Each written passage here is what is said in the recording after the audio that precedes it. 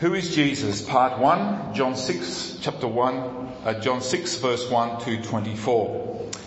Now in the Mediterranean Sea, Italian fishermen rescue an unconscious American,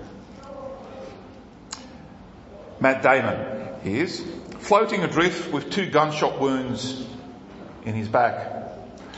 They tend to his wounds, and when the man wakes, they find he suffers from amnesia.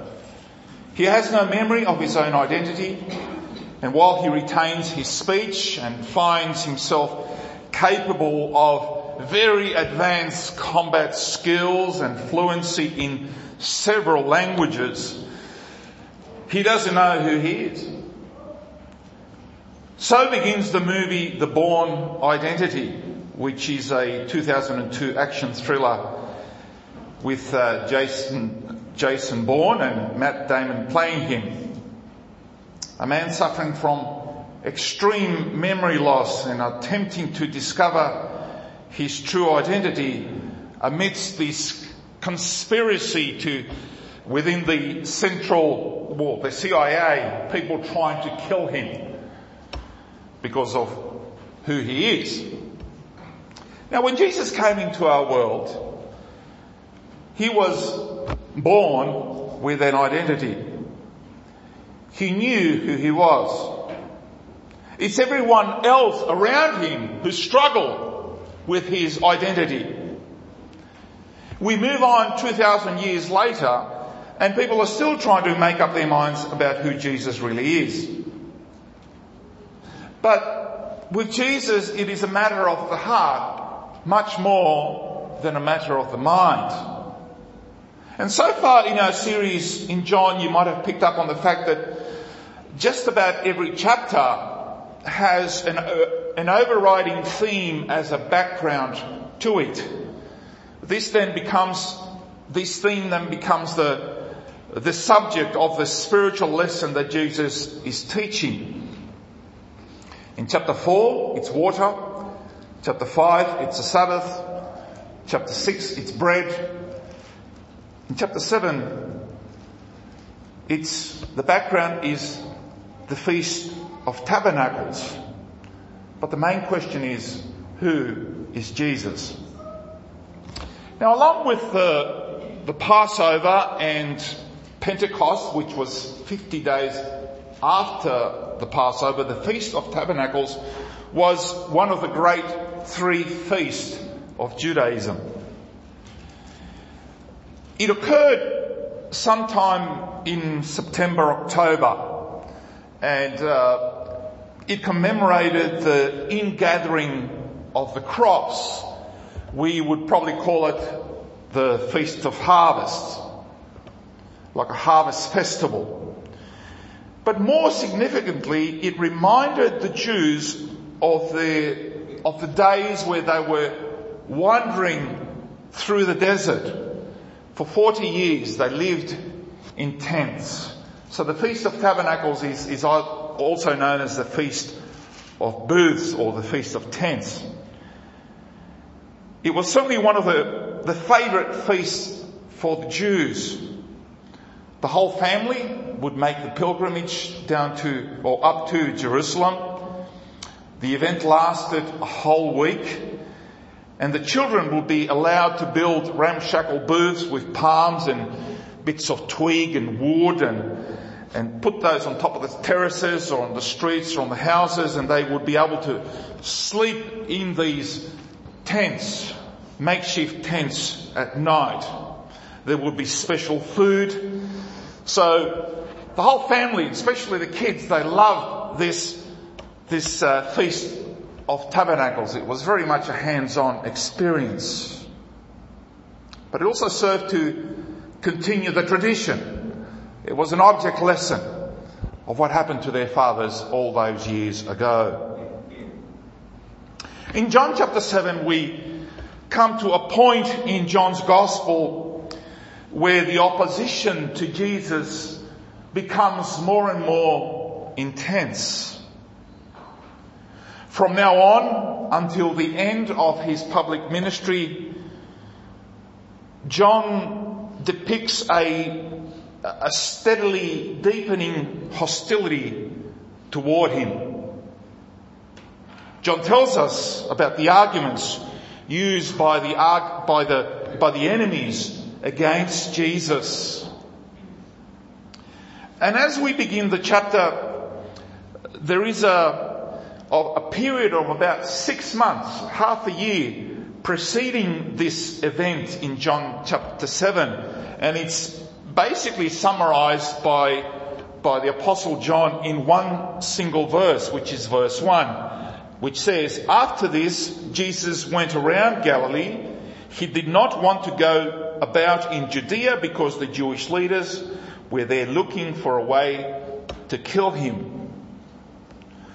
So our Lord spent these 6 months, it's a good amount of time, honing in, teaching his disciples, while maintaining a low profile in the region of Galilee. So with a sweep of a pen, John leaps 6 months in time, taking us to the time of the Feast of the Tabernacle. So the period that we're looking at is probably from April all the way to September. So there is a widespread confusion about the identity of Jesus. Who exactly is Jesus of Nazareth? Who is this man performing these miracles, doing these mighty works? Now the question is more clearly answered in the second half of chapter 7, but we're just going to cover up to verse 24 today.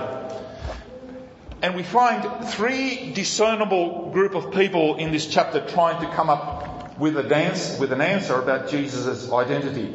The first group was a group that was very close to Jesus, his brothers, his own brothers, verses 2 to 5. But when and we read from verse 2, but when the Jewish festival of tabernacles was near, Jesus' brother said to him, "Leave Galilee and go to Judea, so that your disciples there may see the works you do.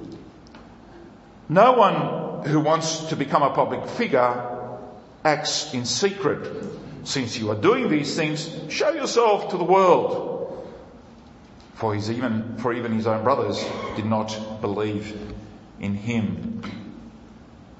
When John refers to Jesus' brothers, he's talking about the sons of Mary and Joseph.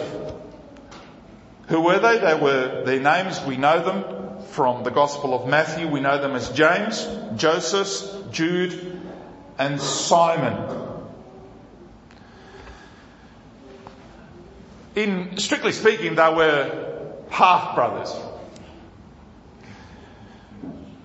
To some extent, one can understand the struggle that the brothers would have had with their eldest brother, Jesus. In all families with multiple children, there is a certain amount of carrying on between siblings who don't take each other too seriously at the best of times. And if anyone amongst the brothers dares to pop his head, he is put in his place quick smart, and it usually happens after the lights go out.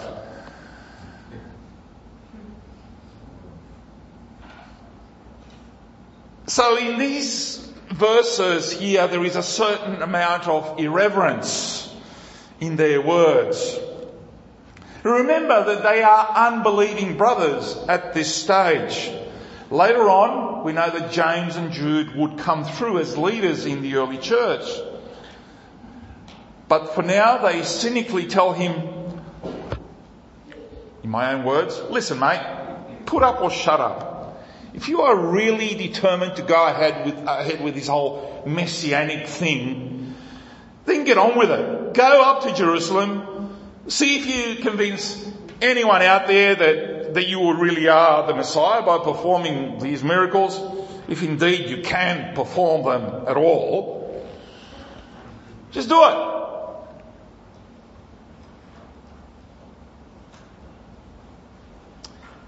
And his brothers must have been embarrassed and fed up, I suppose, with his ministry as he drew a lot of unwanted attention to the family. And it is inconceivable to think that these brothers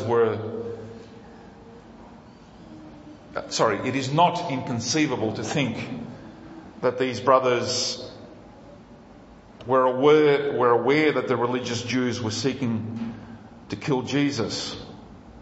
They knew what was going on. So they urged him to leave Galilee, the place that Jesus found relative safety, where they lived, where the family lived, and where Jesus ministered for a while with his disciples, and to go to Jerusalem, the place of greatest danger. Maybe some of you here know exactly what it means to be teased and rejected by your family because of your faith. I don't know what that's like because I grew up in a Christian family. But some of you are in that space right now. And they don't take seriously your whole faith thing, and they probably have said it for years. You'll get over it. You belong to a cult, a sect. You know what those Baptists are like. But imagine growing up with Jesus in the same home, and suddenly after 30 years of being with him, he comes out and says, this is beyond what any one of you will possibly understand.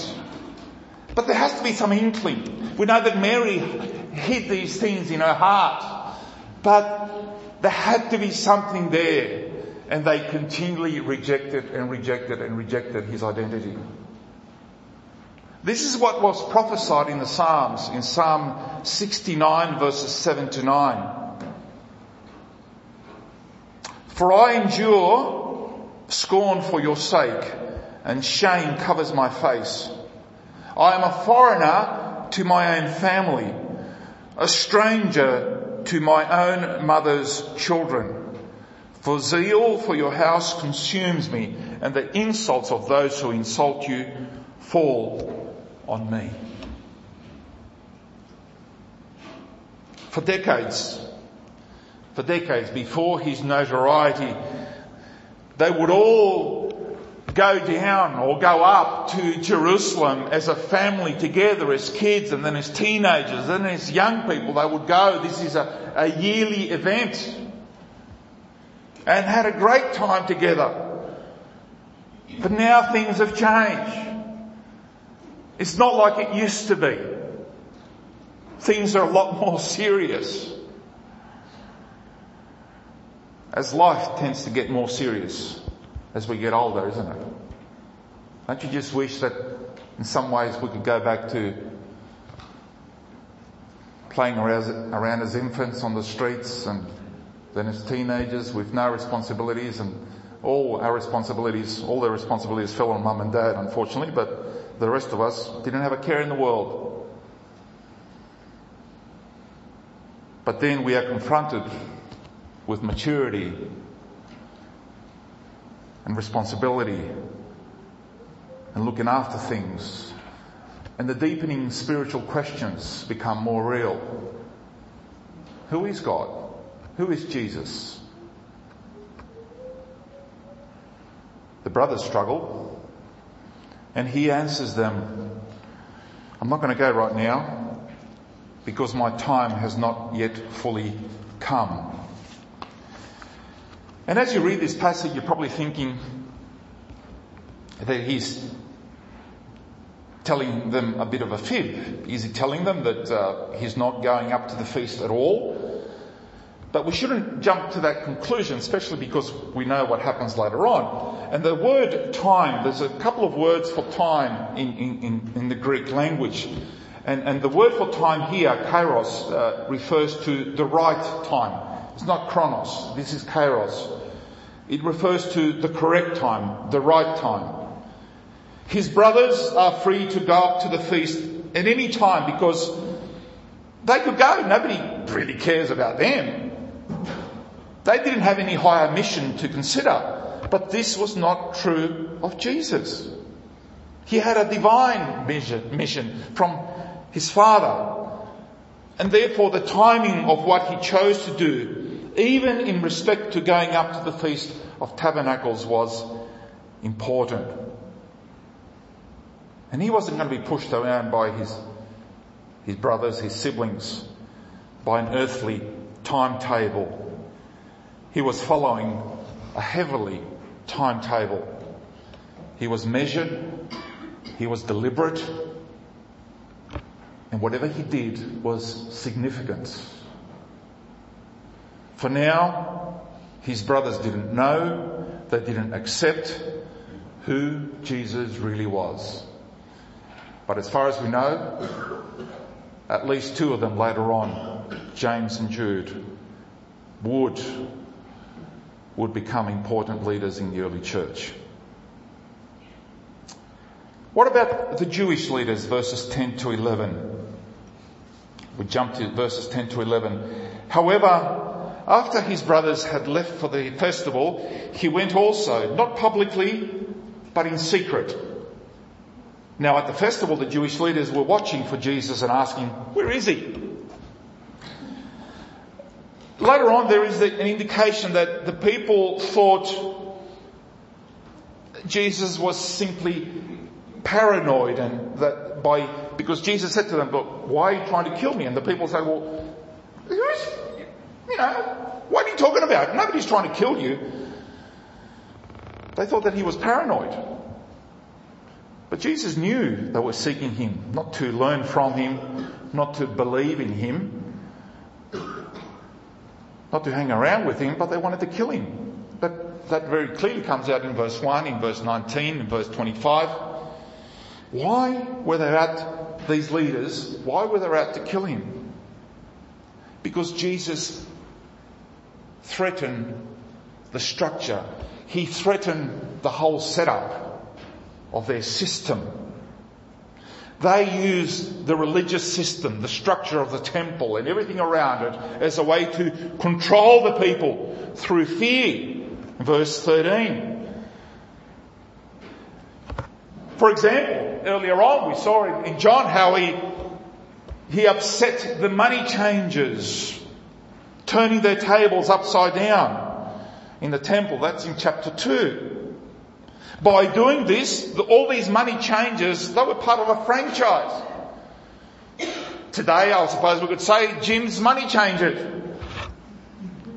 And they would be paying the franchise fees to the temple officials.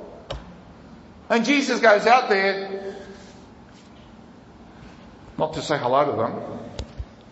He grabs a whip and kicks them out. And guess who gets upset?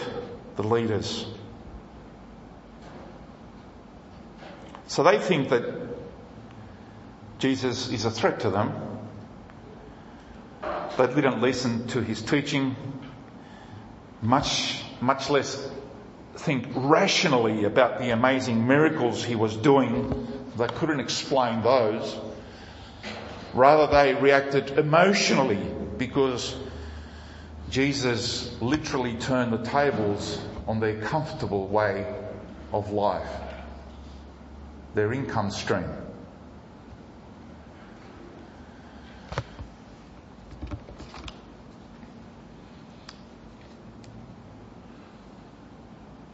We got it pretty comfortable in Australia so far.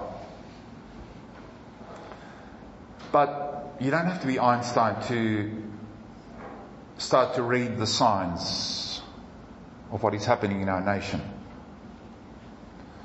what is happening in the world. You can obviously live in denial and say, "Oh, that Paul Mosjuk is paranoid again."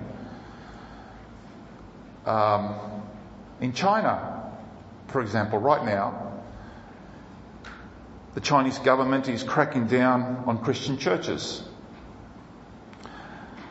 They want churches to be registered and have cameras installed. installed in here, in a place like this, in the churches where they meet. They want to know what is being preached and who is attending the churches. Pastors who refuse to allow cameras installed in their churches end up in jail. And more than that, the bulldozers are waiting outside, waiting to demolish the buildings. In another significant move, they take down any religious symbols like crosses and other things and put the picture of Ziping, the commander-in-chief, the leader, in place of the cross. The very name of Jesus was a threat 2,000 years ago. The very name of Jesus continues to be a threat today. A man of peace, a man of sorrows, a man who taught the truth. He continues to be a threat to the authorities.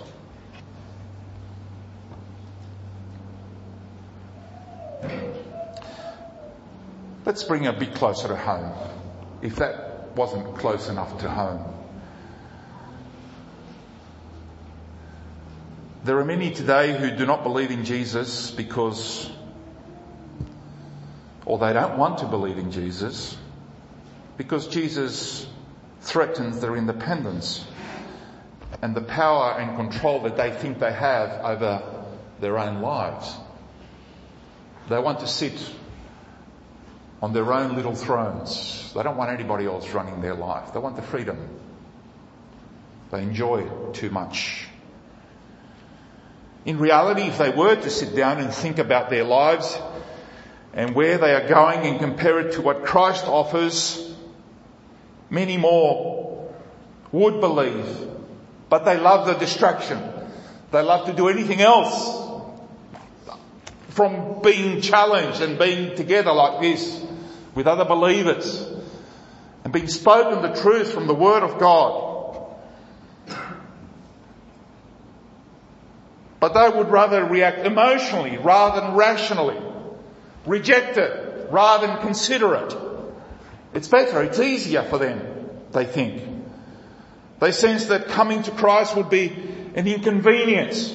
I've got other plans for Sundays.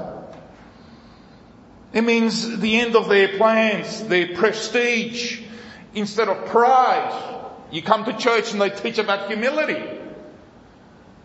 Instead of being up here, he says you've got to go down there. I don't want to listen to that.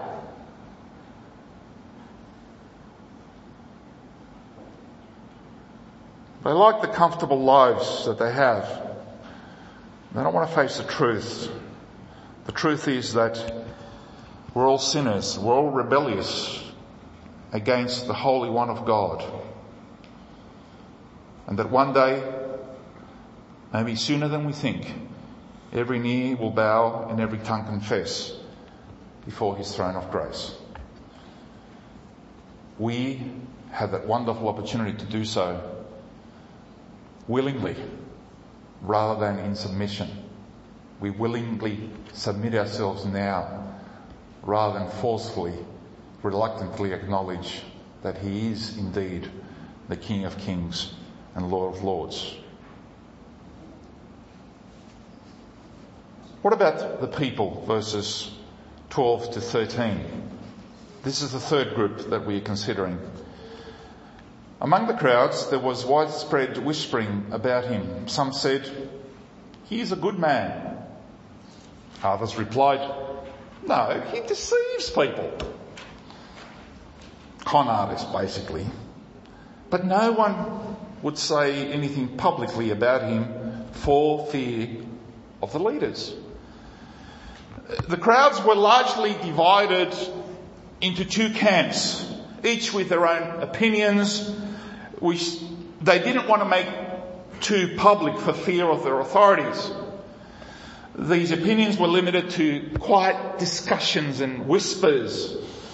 Some were impressed about his reputations as a healer and said he's a good man. Then there were those who were amazed at his wisdom and teaching because he was self-taught. And they asked themselves, how did this man get so much learning without having been taught? He never went to school. He didn't have a PhD. He didn't have a doctorate. Who taught this guy? Now this was all true. But some of them were impressed. He's a wonderful teacher. He's a good man. He's a great example. But that's as far as it went.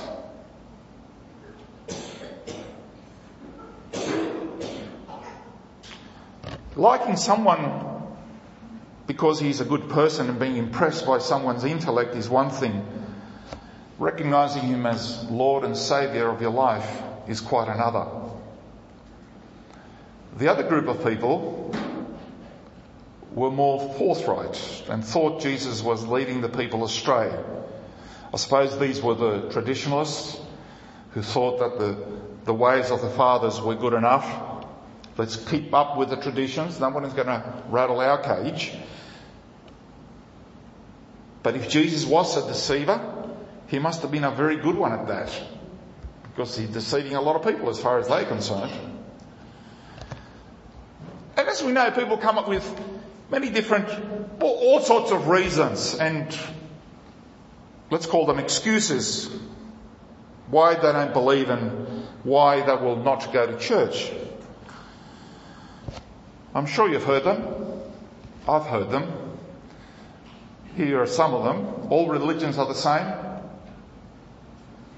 Churches just want your money. Or another one is they just brainwash you. Like you're not brainwashed already. And many other excuses. Ultimately, Jesus is hated because he got personal. He confronted people. He could see straight through them. The facade that people put up, he went straight through that and touched their heart.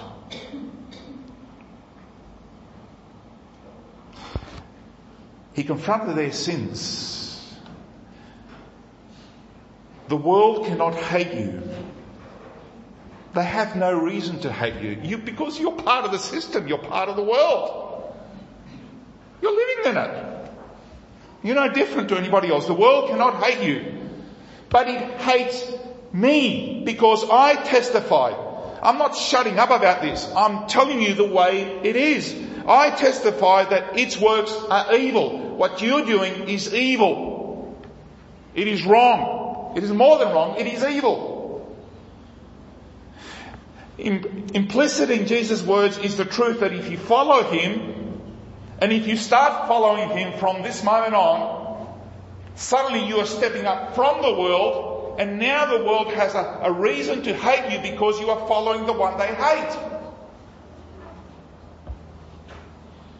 The world will hate you because of your life, because you are different, because of your holy life.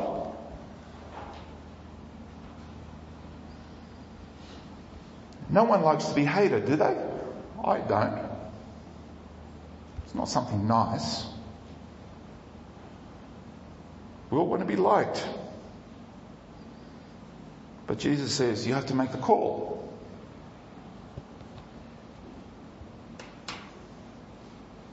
And certainly you will not be the most popular person at the office or the school, in the neighbourhood. And for some of you, you already know this, you will not be the most popular person in your family.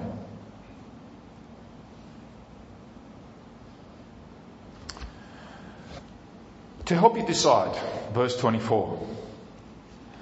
First, Jesus gives us some very sound advice here. How do you make up your mind about him? About not just him, but about everything, really. Because once you get Jesus right, everything else flows from that. And this verse 24 says this. It's a very important verse in the Bible. Stop judging by mere appearances, but instead judge correctly. Jesus constantly pointed out the contradictions and fallacies in their arguments and their hypocrisy in their lives. To a people who revered Moses. They loved Moses. They kept quoting Moses.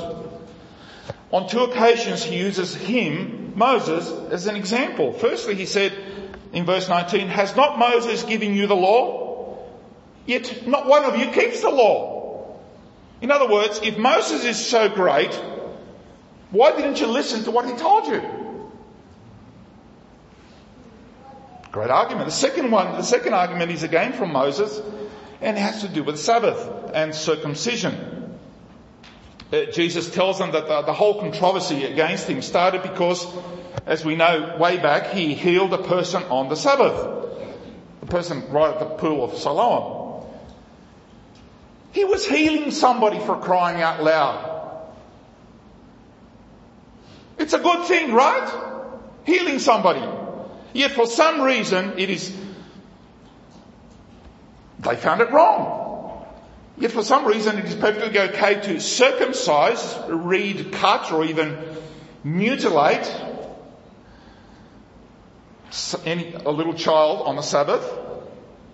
And they do it on the Sabbath. So you can't heal somebody, but you can cut them and circumcise them, or let's call it mutilation. Again, he's pointing out a contradiction in their behaviour. Isn't it better to heal somebody rather than to cut them up and bring pain to them?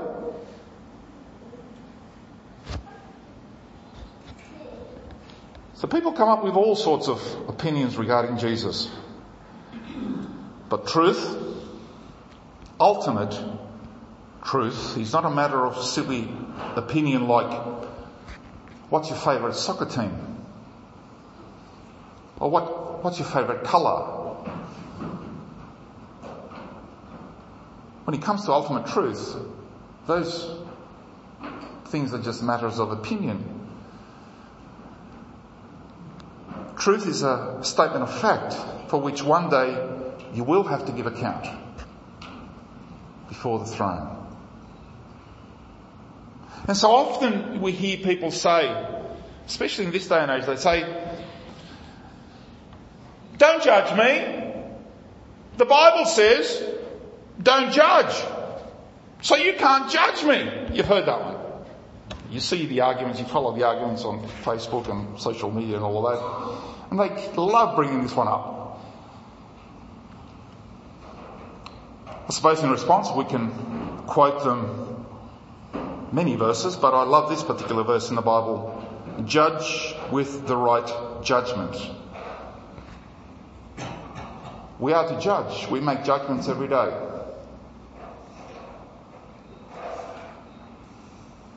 There's a lot of strawberries out there. Somebody's hacking into strawberries, putting needles into them.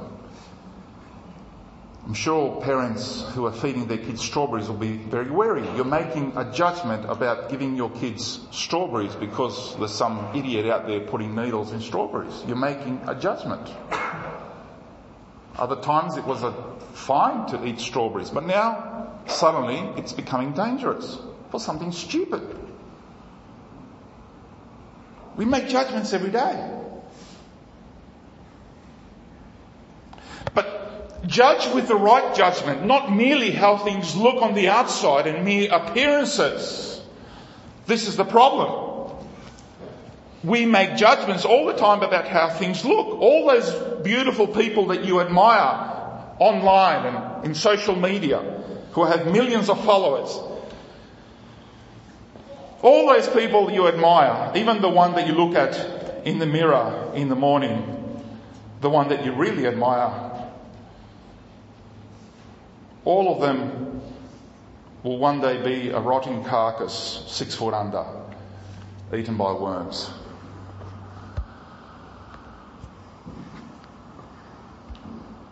Where are the appearances then? Where are the appearances then?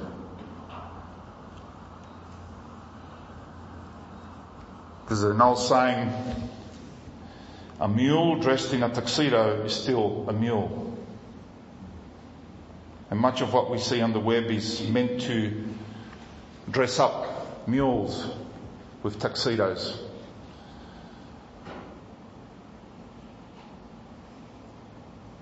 And we get taken away by that. And we make judgments according to that. Because that's what it's about. It's saying, let's keep up with the Kardashians. Wow. There's a role model. Really looking forward to that.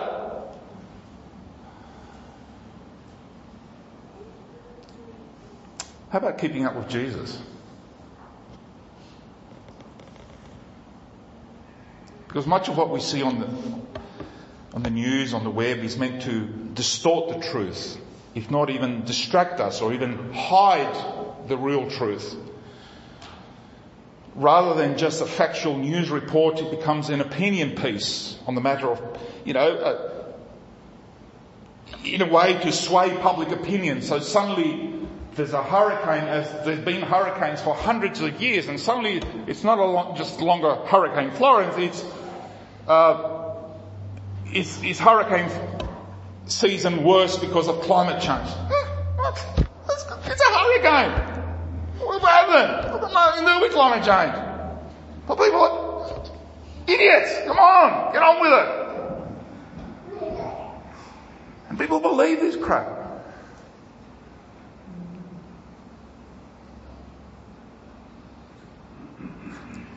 And then there's,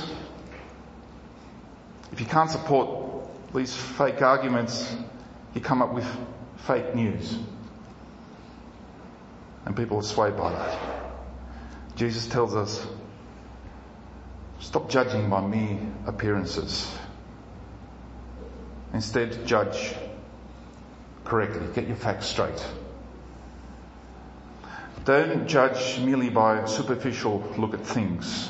Get your values straight. Look at matters from God's point of view.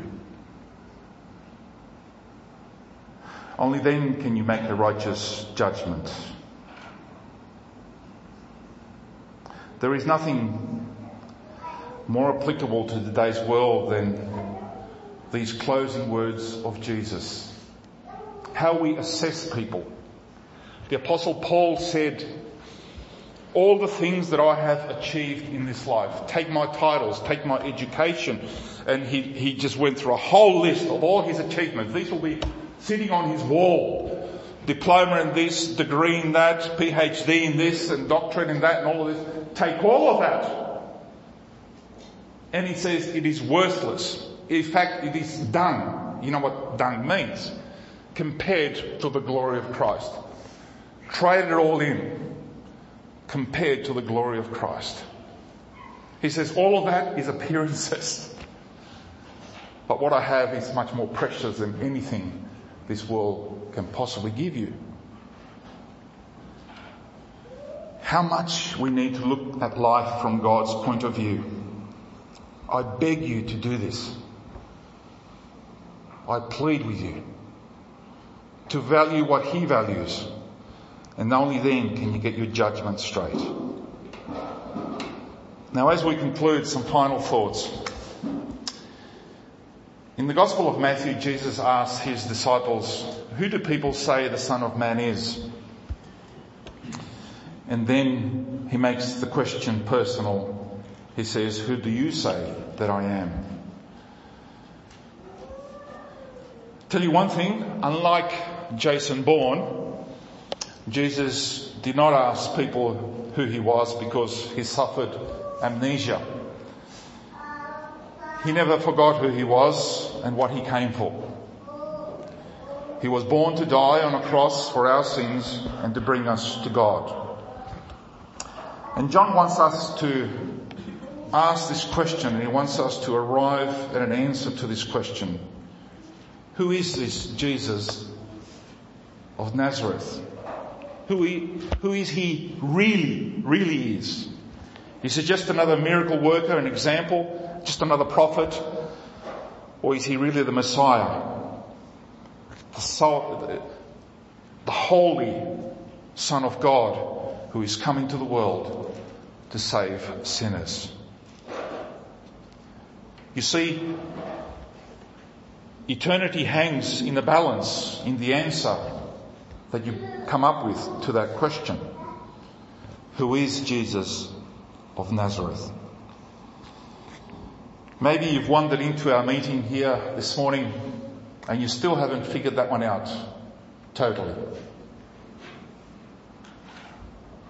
Maybe you've grown up in a Christian home and you've heard it from your parents, but it's still their stuff. You still haven't made it personal. He's still not your Saviour. I plead with you, take Jesus seriously. Devote the rest of your life to Him, because He gave His life for you. He deserves that.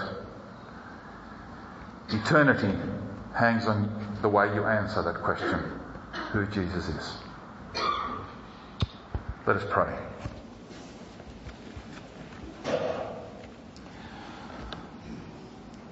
Dear Lord, as we come before you, most of us here, Lord, have already sorted that question out in our hearts, that you are the Holy One of God, the promised Messiah, gave your life on the cross for us, and one day you will come again. Lord, help us to continue to preach this message of the good news, that salvation belongs to you and to you alone. There is no other way, only you. So I pray you, Lord, for those who have yet to make up their mind, Lord, that through Holy Spirit you will break through the barrier. Away with the excuses, away with the opinions, and may they surrender to the truth. Because, Lord, only you are the way, the truth, and the life. Thank you, Lord, for this. Amen.